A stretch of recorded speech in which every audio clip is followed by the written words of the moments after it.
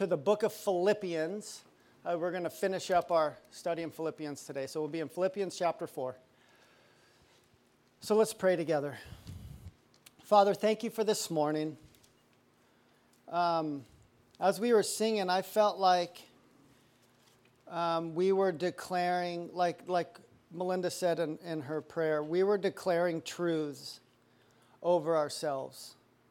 And the fact that that was the set that was chosen for today, the song selection, and practiced and prayed over, and then we sang it today, and I could sense that I needed to sing these things in my life, so I can only assume and imagine that they were truths that we needed for today to be reminded of.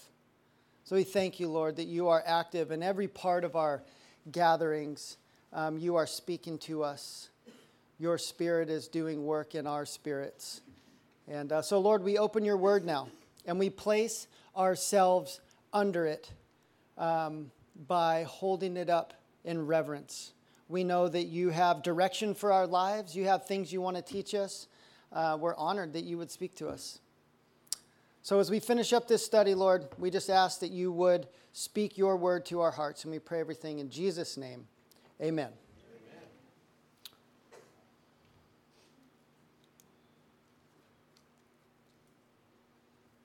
This is the one I want. So if you're new to the bridge, let me just welcome you. If you are new to the bridge, if you could stand up. I'm just kidding. I wanted to give a little caveat if you are new, that today we are finishing something we've been going through for a while. We've been going through a New Testament book of the Bible called Philippians. It's a letter that Paul the Apostle wrote from house arrest in Rome back to a church that he had been to about 10, 12 years prior that was the first church in Europe, which would be cool. That's bragging rights. If you went to Europe today, to where Philippi is, and you'd be like, yes, I'm sure there's several claiming to be the first church in Europe.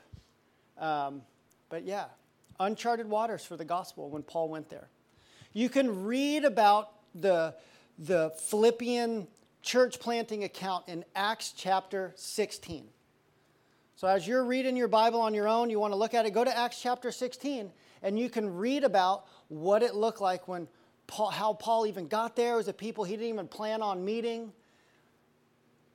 He had plans to go to Ephesus. He always just had something in his heart and his mind for that region, but God said, nope, there's a group of people that need you and you need them.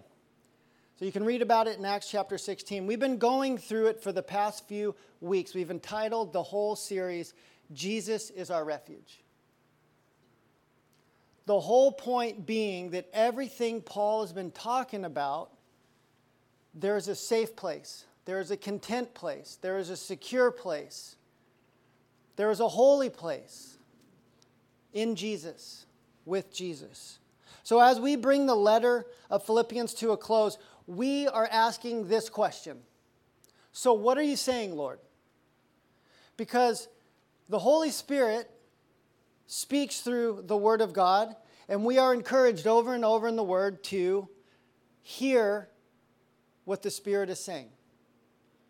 So we read words on a page when we have Scripture, but we don't want to ask ourselves, what am I reading? We want to ask, God, what are you saying?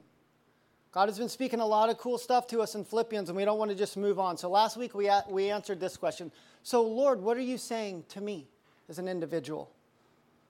This week we're going to ask the same question, but we're going to say it like this. We're going to say, God, what are you saying to us collectively? As Paul closes the letter, he does what he often does and what any good conclusion does. He circles back and repeats some things he has already said. The lesson has been taught. Now he gives the encouragement to put it into practice. So, if you have your Bibles, Philippians chapter 4, we're going to start in verse 13. So we'll overlap one verse from last week. We'll have the verses on the screen, or you can follow along in your Bible. Verse 13, chapter 4, Paul speaking, I can do all this through him who gives me strength. Verse 14, yet it was good for you to share in my troubles. Moreover, as you Philippians know, in the early days of your acquaintance with the gospel, when I set out from Macedonia, not one church shared with me in the matter of giving and receiving, except you only. For even when I was in Thessalonica, you sent me aid more than once when I was in need. Not that I desire your gifts. What I desire is that more be credited to your account.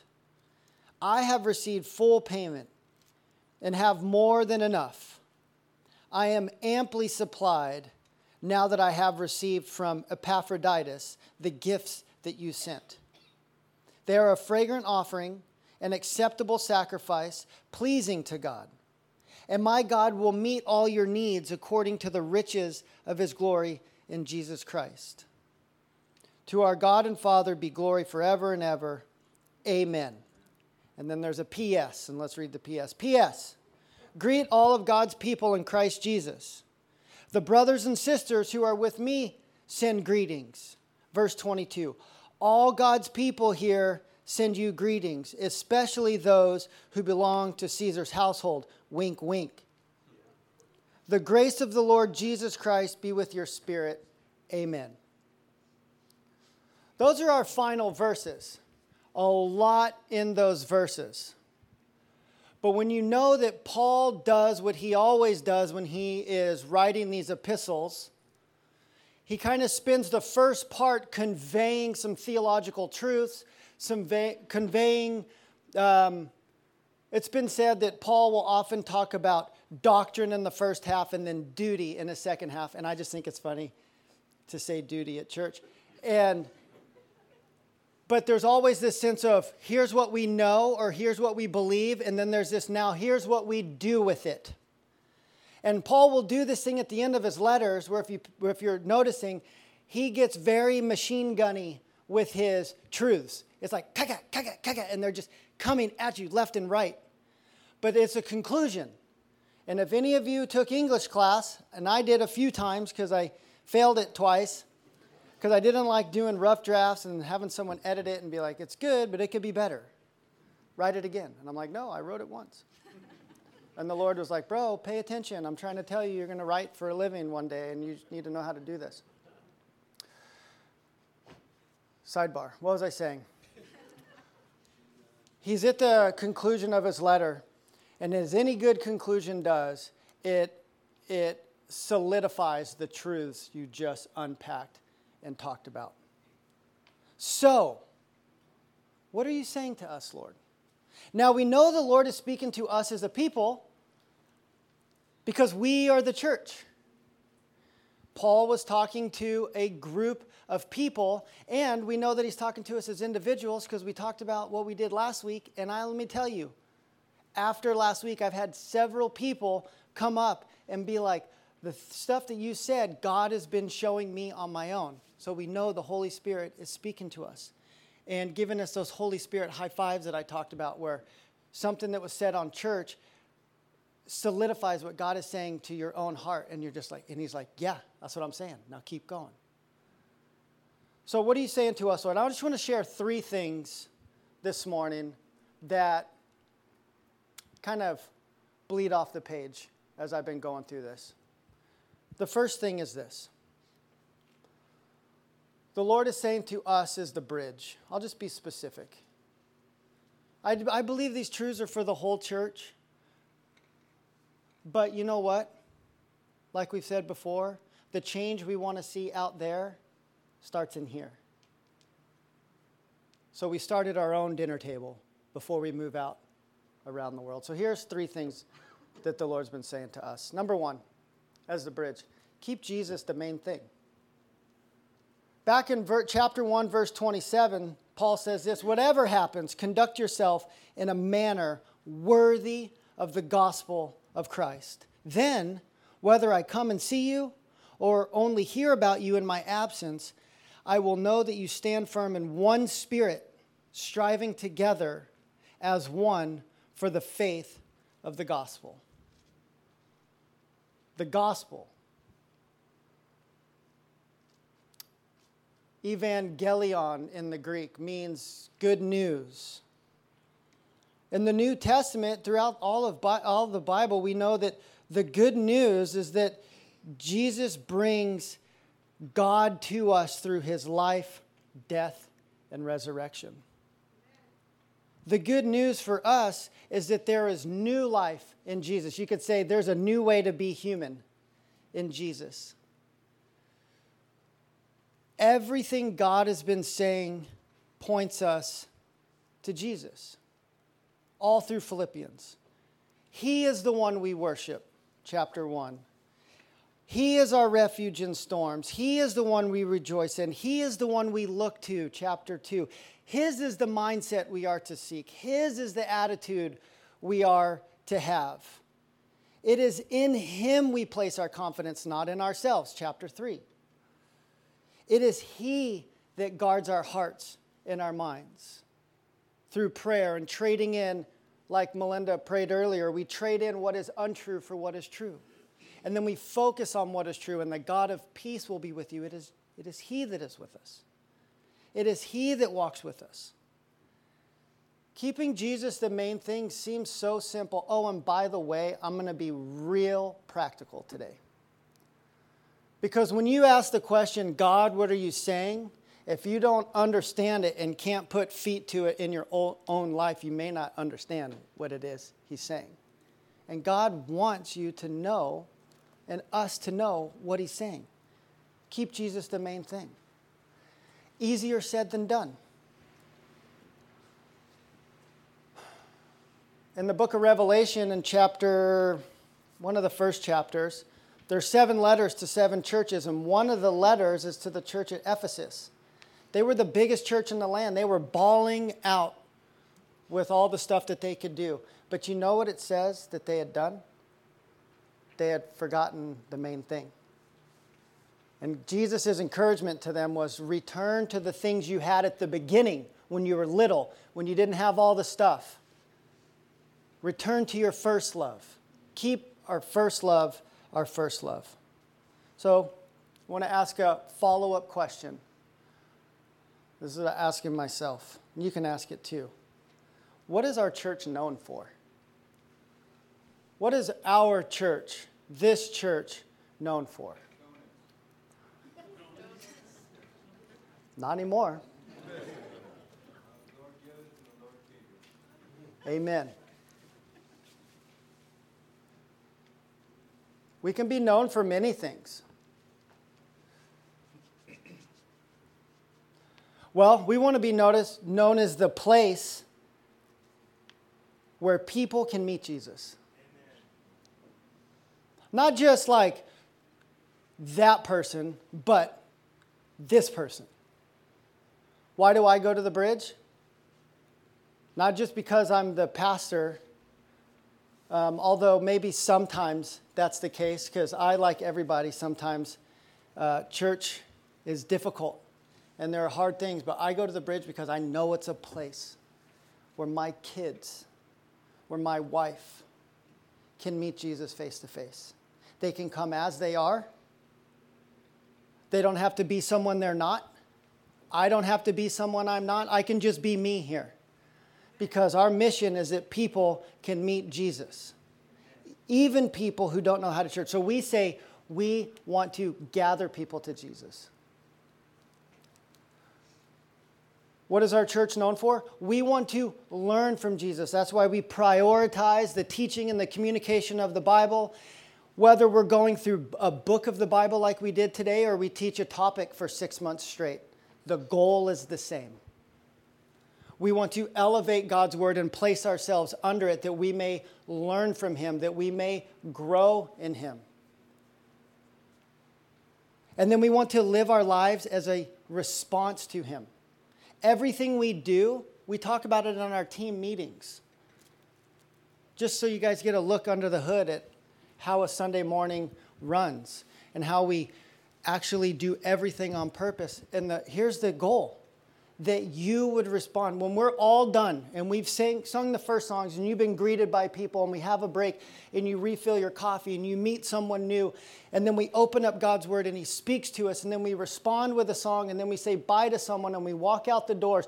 The whole goal every single week is that each one of you in your own life would respond to Jesus. That there would be a response. God loves me. God cares for me. God has called me. He has purposes for me that I don't see for myself. So I go into Monday morning believing that Christianity is more than just something I put on. It's Christ in me, that crazy deep thing that we sang this morning. He is with me. He has forgiven me. He loves me. He's calling me. That's the response. But we have a group response as well.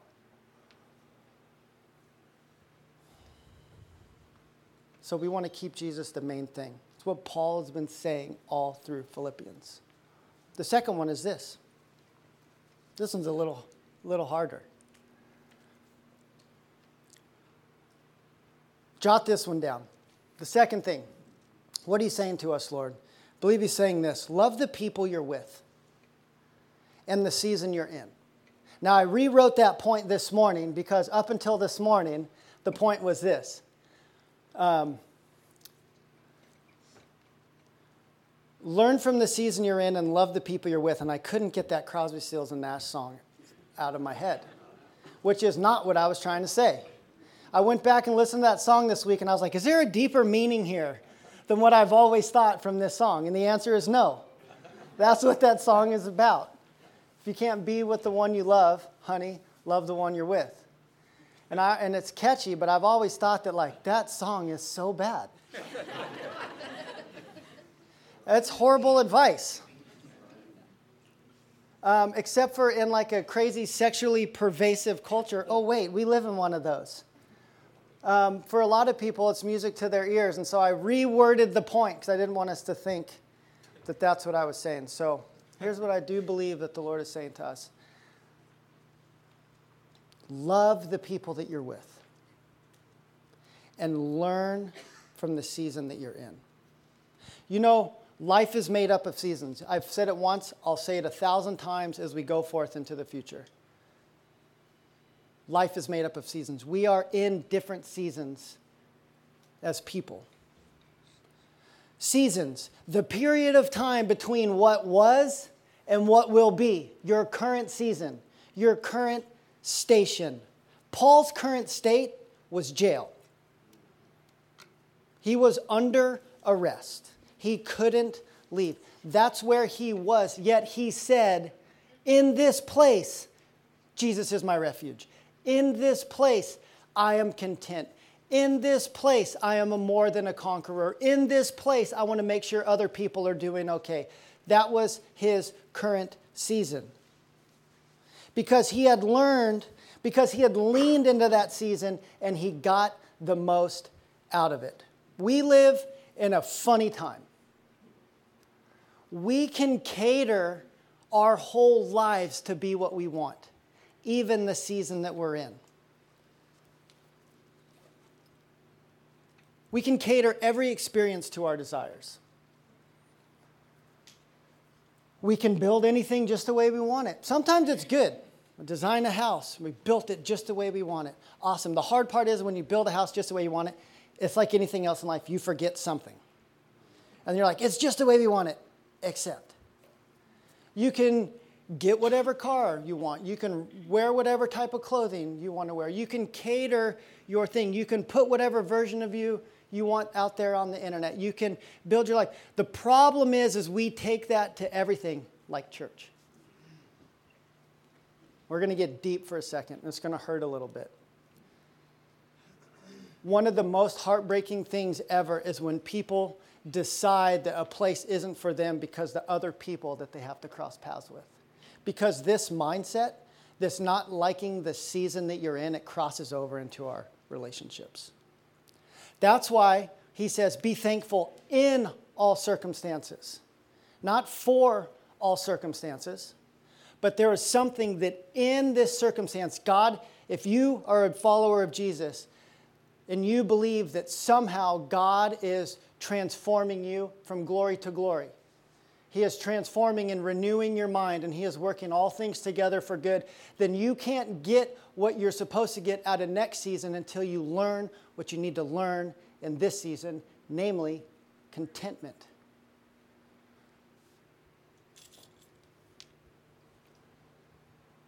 We try to cater our lives just the way that we want, but then something happens. Something comes along we didn't ask for. Something happens we didn't want to happen or we can't control. And then when we're left in that season, what do? Because life is hard. We get laid off. We get broken up with. We get sick. We get in accidents. We hear about heartbreaking things that happen to people that we love that we didn't sign up for. So what do? We try to get ourselves out of the season that we're in because it hurts so bad. And I believe one of the main truths that God has been speaking to us these past some weeks is that you don't have to get to a place for safety when you know that you're with a person. And that person of safety is Jesus, and He's with us in all circumstances.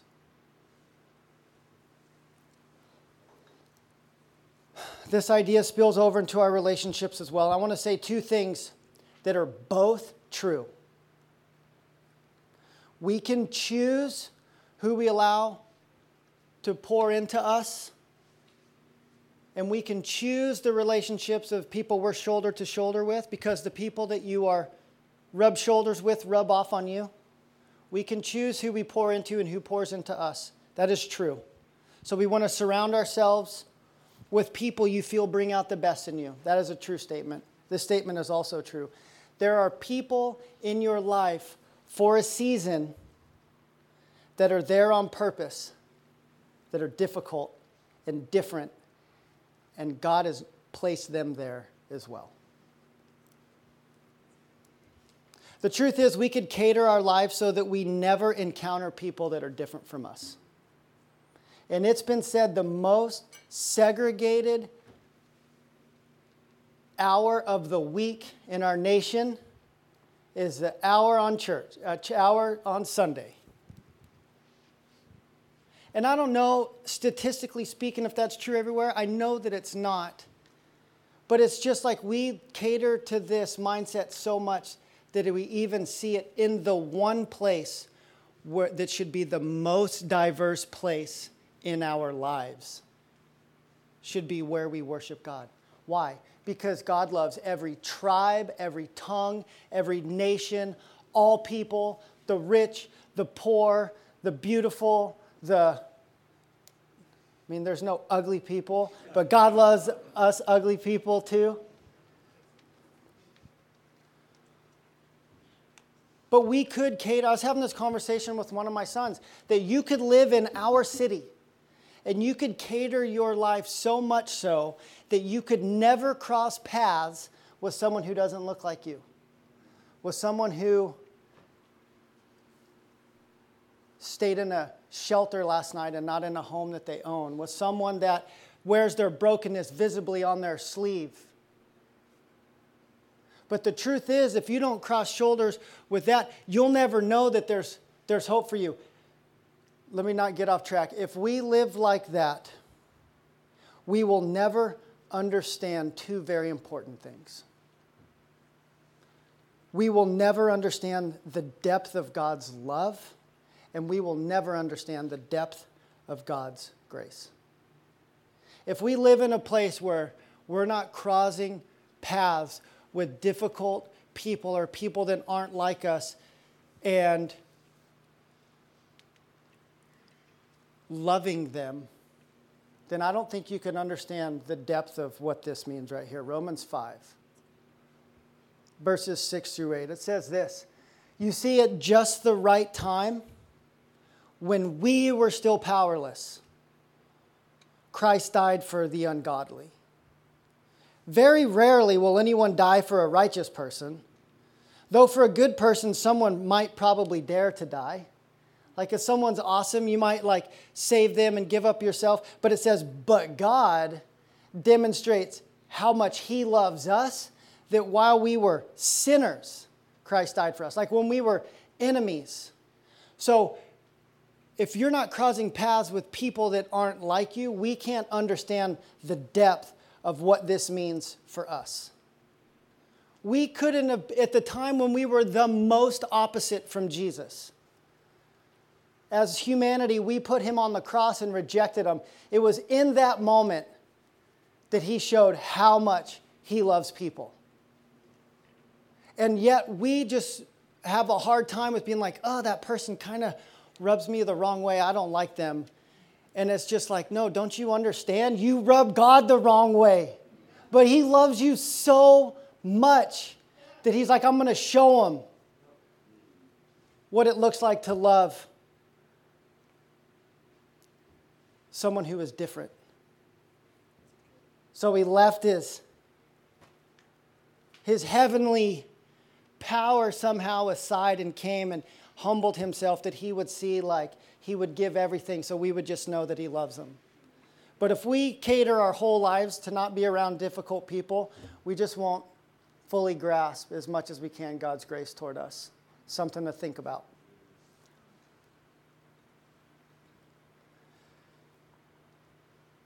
And we'll miss out. We'll never understand the depth of God's love and grace, and we'll miss out on this. Jesus said in John 13, verses 34 and 35, he said, a new commandment I give you. Love one another. That's not a suggestion. He says, a new command I give you. Love one another. As I have loved you, so you must love one another. Why? He says, because by this, everyone know that you are my disciples, by this love you have for one another. The command to love one another is the thing that the world can't wrap their head around. They can understand piety. They can understand religiosity. They can even understand being wholeheartedly committed to a group or organization. But what they can't wrap their head around is that God does this thing in people where we love other people to the point that they're like, that is bizarre. And if we're honest, we're like, I know. It trips me out too. But the Lord is doing it. He says this is how they will know. Because we understand and believe if there is any place where people should be able to be who they are the most, it should be church. If there is any place where you constantly talk and learn from people who are different than you, it should be church. If you should be constantly surprised by the depth and the insight from the people around you who don't look like you, who don't have the same jobs as you, have the same gift set as you. Why?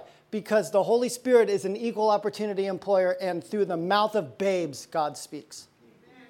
So when you hear about what your kid is learning and Bridge Kids and they come out, it should minister to you. Because that's how God works. God has placed us together for this season.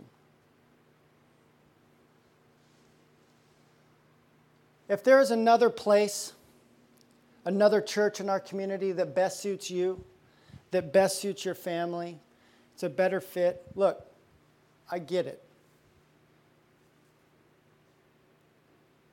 Just make sure, and I would tell the same thing from someone coming here, because we've been talking about, oh, by the way, if you're new here, we've been talking about, I don't want to play church. I don't want to just get inherited a broken system where people move around. We just want to love God and love people in the season that we're in. And so if you leave from one place to another, you have every right to do that. Some places are a better fit for you. And this might be the spot for you. It might be someone else. But make sure you're stepping towards something and not just away from something.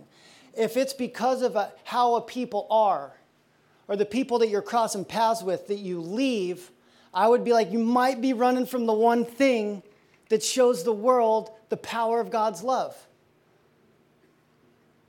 It's not a guilt trip. It's just what we're being shown. Paul, tell these guys to work it out. Don't pull away, push together, because we're stronger together. There are people going through what you've gone through here.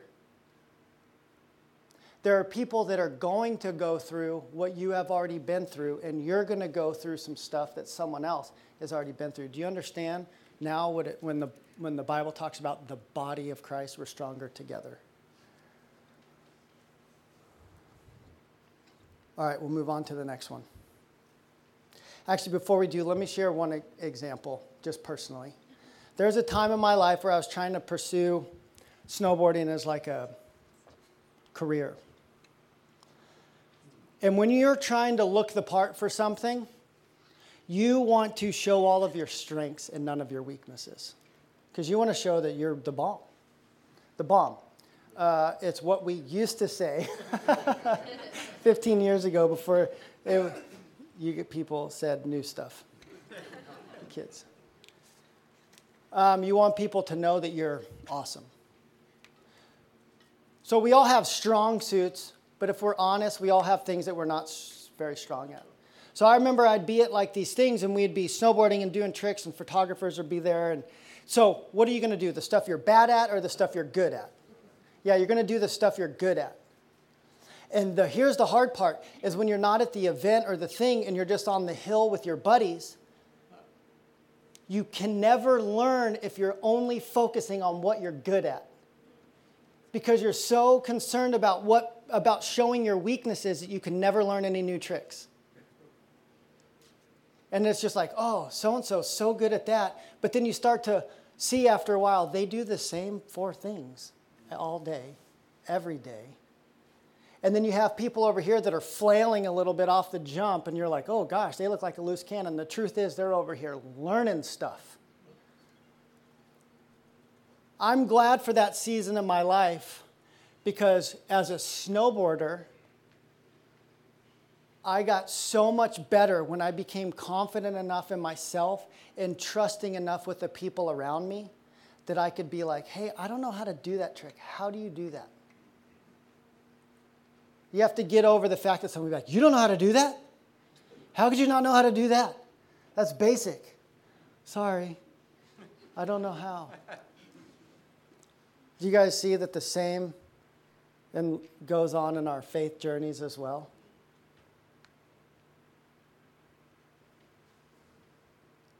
Some people are going to hate because you can't do it, but haters going to hate. You can't please everybody, but you can please the Lord.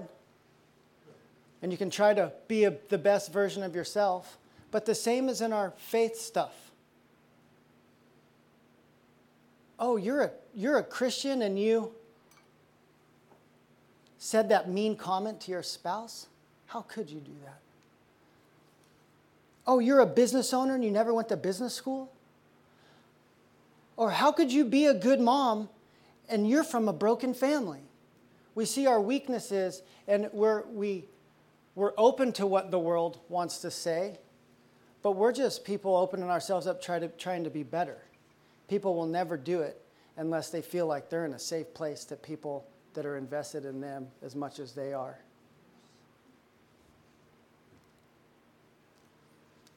How can you be a pro snowboarder and not know how to do this trick? How could you be a Christian and still struggle with sin? How could you be a fill in the blank?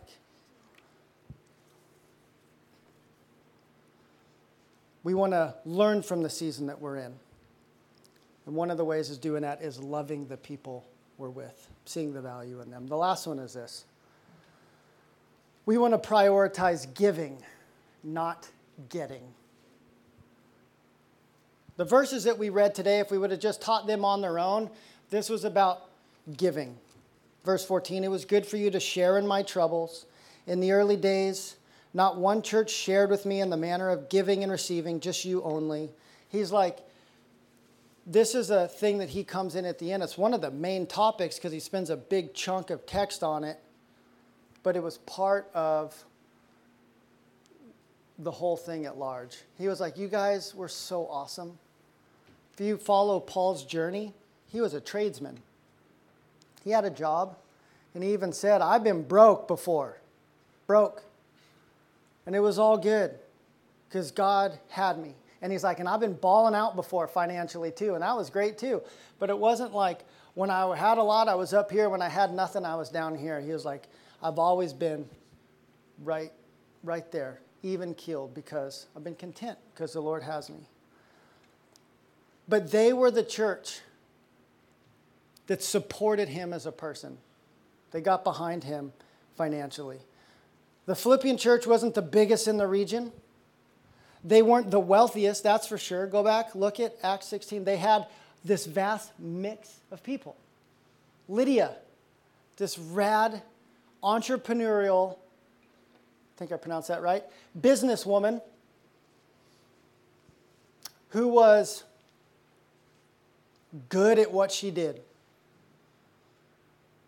We had an ex-demon-possessed, fortune-telling young gal that when the demon was cast out of her, she became basically a beggar, good for nobody, because she wasn't making the people that had enslaved her, she wasn't making them any money, so she got cast aside, so she was getting nothing. So we had business owner, we had homeless little girl, we had blue-collar guy in the middle, the prison jailer that beat the tar out of Paul and Silas and had them in the inner stocks. And he's the one that, well, go back and read it. But he's the one who radically gave his life, and he said, what must I do to be saved? Because when Paul and Silas were in their chains, the season that they were in, and the bonds came out, they didn't run out of the jail and be like, yeah, we're out of here. This government's horrible. They were in the season they were in because God had a hold of their hearts. And then when the jailer was like about to kill himself because he was responsible for them, and he ran in and he fell down. Why? Because there was something in him. And this is what he said, what must I do to be saved? Deep down, underneath it all, what was it that Philippian jailer wanted more than anything? Obviously, it's peace with God. Because he didn't say, tell me how to withstand a huge beating. Tell me how to this. He says, what must I do to be saved? They were a generous, giving people. They knew what they had in Jesus, so they willingly gave what they had to God on others. I want to give a couple of thoughts on generosity and 2 practical applications. From what we learned from Philippians and what the Lord is saying to us. Some thoughts on generosity. Generosity fights the fleshly desire that says, I want more. We live in a world of more.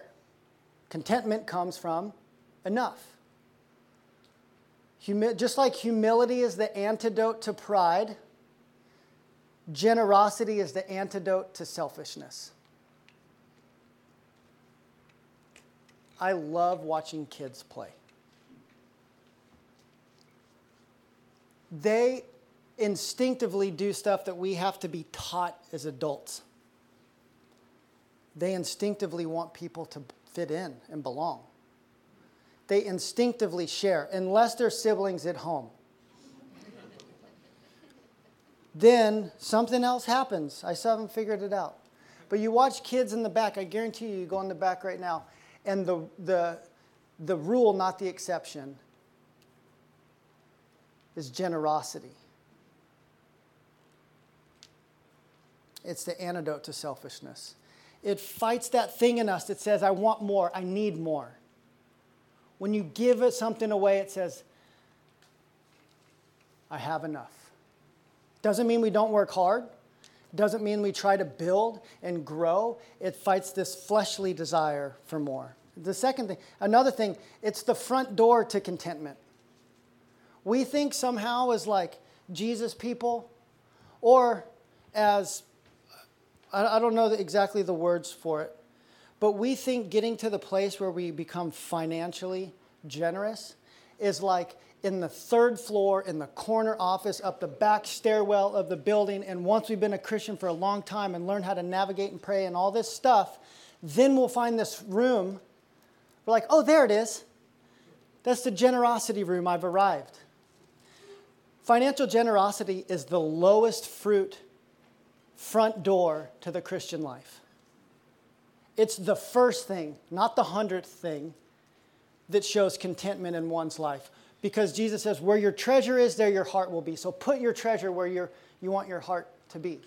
These people, they weren't that big. And 3 times they were rallying the troops and be like, we're building the kingdom. Let's support Paul. How can we do what it is that God has called us to do and not have the heart to get, but have the heart to give? A generous person is a content person. Proverbs 11:25. A generous person will prosper. Whoever refreshes others will be refreshed. Do you believe that? It's the front door to commitment. Another thing about generosity, it demonstrated care. It shows that we care about what God cares about. For God so loved the world that he gave. When we give of ourselves to God's kingdom, it shows that we care about what he cares about. Another thing about giving, this one will trip you out. It goes farther than you think. What did he say about their gift? It was a gift, it was pleasing, a sacrifice, it cost something, wasn't leftovers, and it said it was a fragrant offering unto the Lord. It was like when you come in from a long bike ride and you smell tacos. You're like, yes. Your giving goes farther than you think.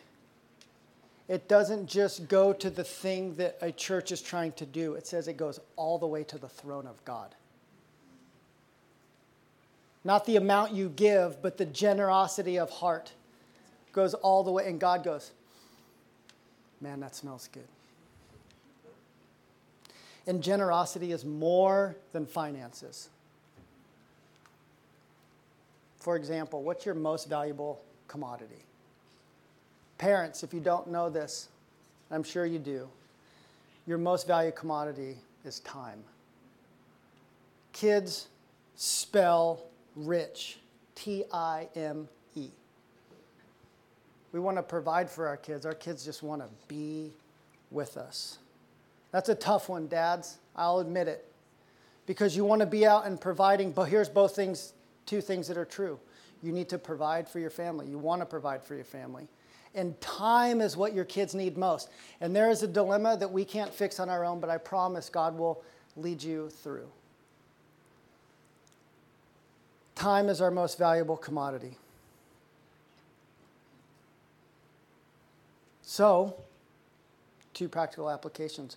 Look for any and every opportunity to show love for another person, whether it be financially or with your time, in our group setting. Are you involved? Do you have the mindset of, I get when I go to church, or I'm a part of a church? That's the deeper thing.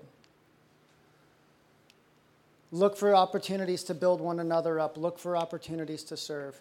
And then last but not least, look for opportunities to bring others in. Greet all of God's people in Christ Jesus. The brothers and sisters who are with me send greeting. Verse 22. All God's people here send you greeting, especially those who belong to Caesar's household. Caesar Nero was not a nice guy. Eventually would have Paul killed. He had a lot of servants and slaves, people he had taken from their families and different things and put them into his service. He was an oppressive ruler. Those belonging to Caesar's household, those under the oppressive rule of Nero, those under the oppressive rule of the world who are hungry for something more. How many people are like that in our world? Everybody. Everybody is under the oppressive rule of the world. I'm not talking about like the American government. I'm talking about the devil. I'm talking about the desire that if I get more, I will feel better. I will be more. I'm better than that person. Pride. Everybody is under that oppressive rule. But when we hear what God is saying to us as the church, and we are a part of something. We give to something. We are vested in something, and we are focused on bringing other people into this place. I believe we will see the kingdom grow. So we're going to take communion here in a sec as a response. But I want to point out a strength of this church. Here's something that I've heard about the Bridge. I've heard more these past few years than I've heard the previous 20 combined. And this is not a brag, because we have tons to grow in. This is just something that I've heard. I've heard this. I was invited here by. Like I meet someone, hey, how's it going? We get to talk, and then I was invited here by. Typically a neighbor, coworker. Another thing I've heard is, I felt welcome immediately. People will talk to me and we'll go get coffee or something, and they'll just be like, man, when I came in, someone said hi to me, and they'll say some of you by name, and they're like, I felt so welcome straight away. And this is one that I've heard and that I've experienced myself. I've heard people say, this is the first church I've ever invited my friends to.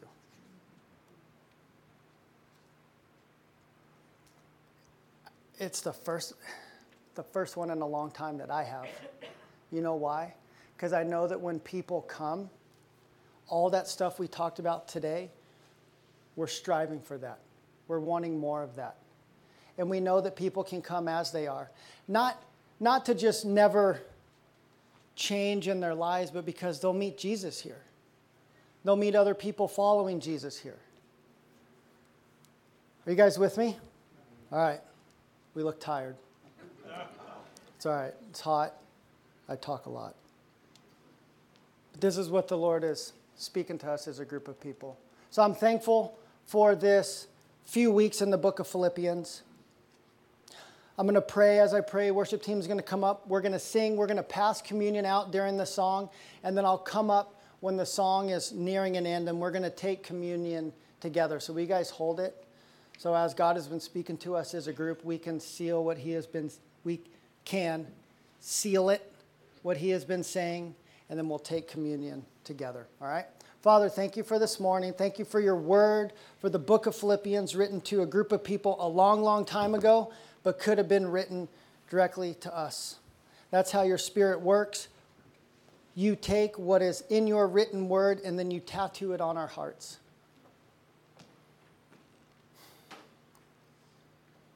We love you, Lord. We sing this song just as a response to your goodness. In Jesus' name, amen.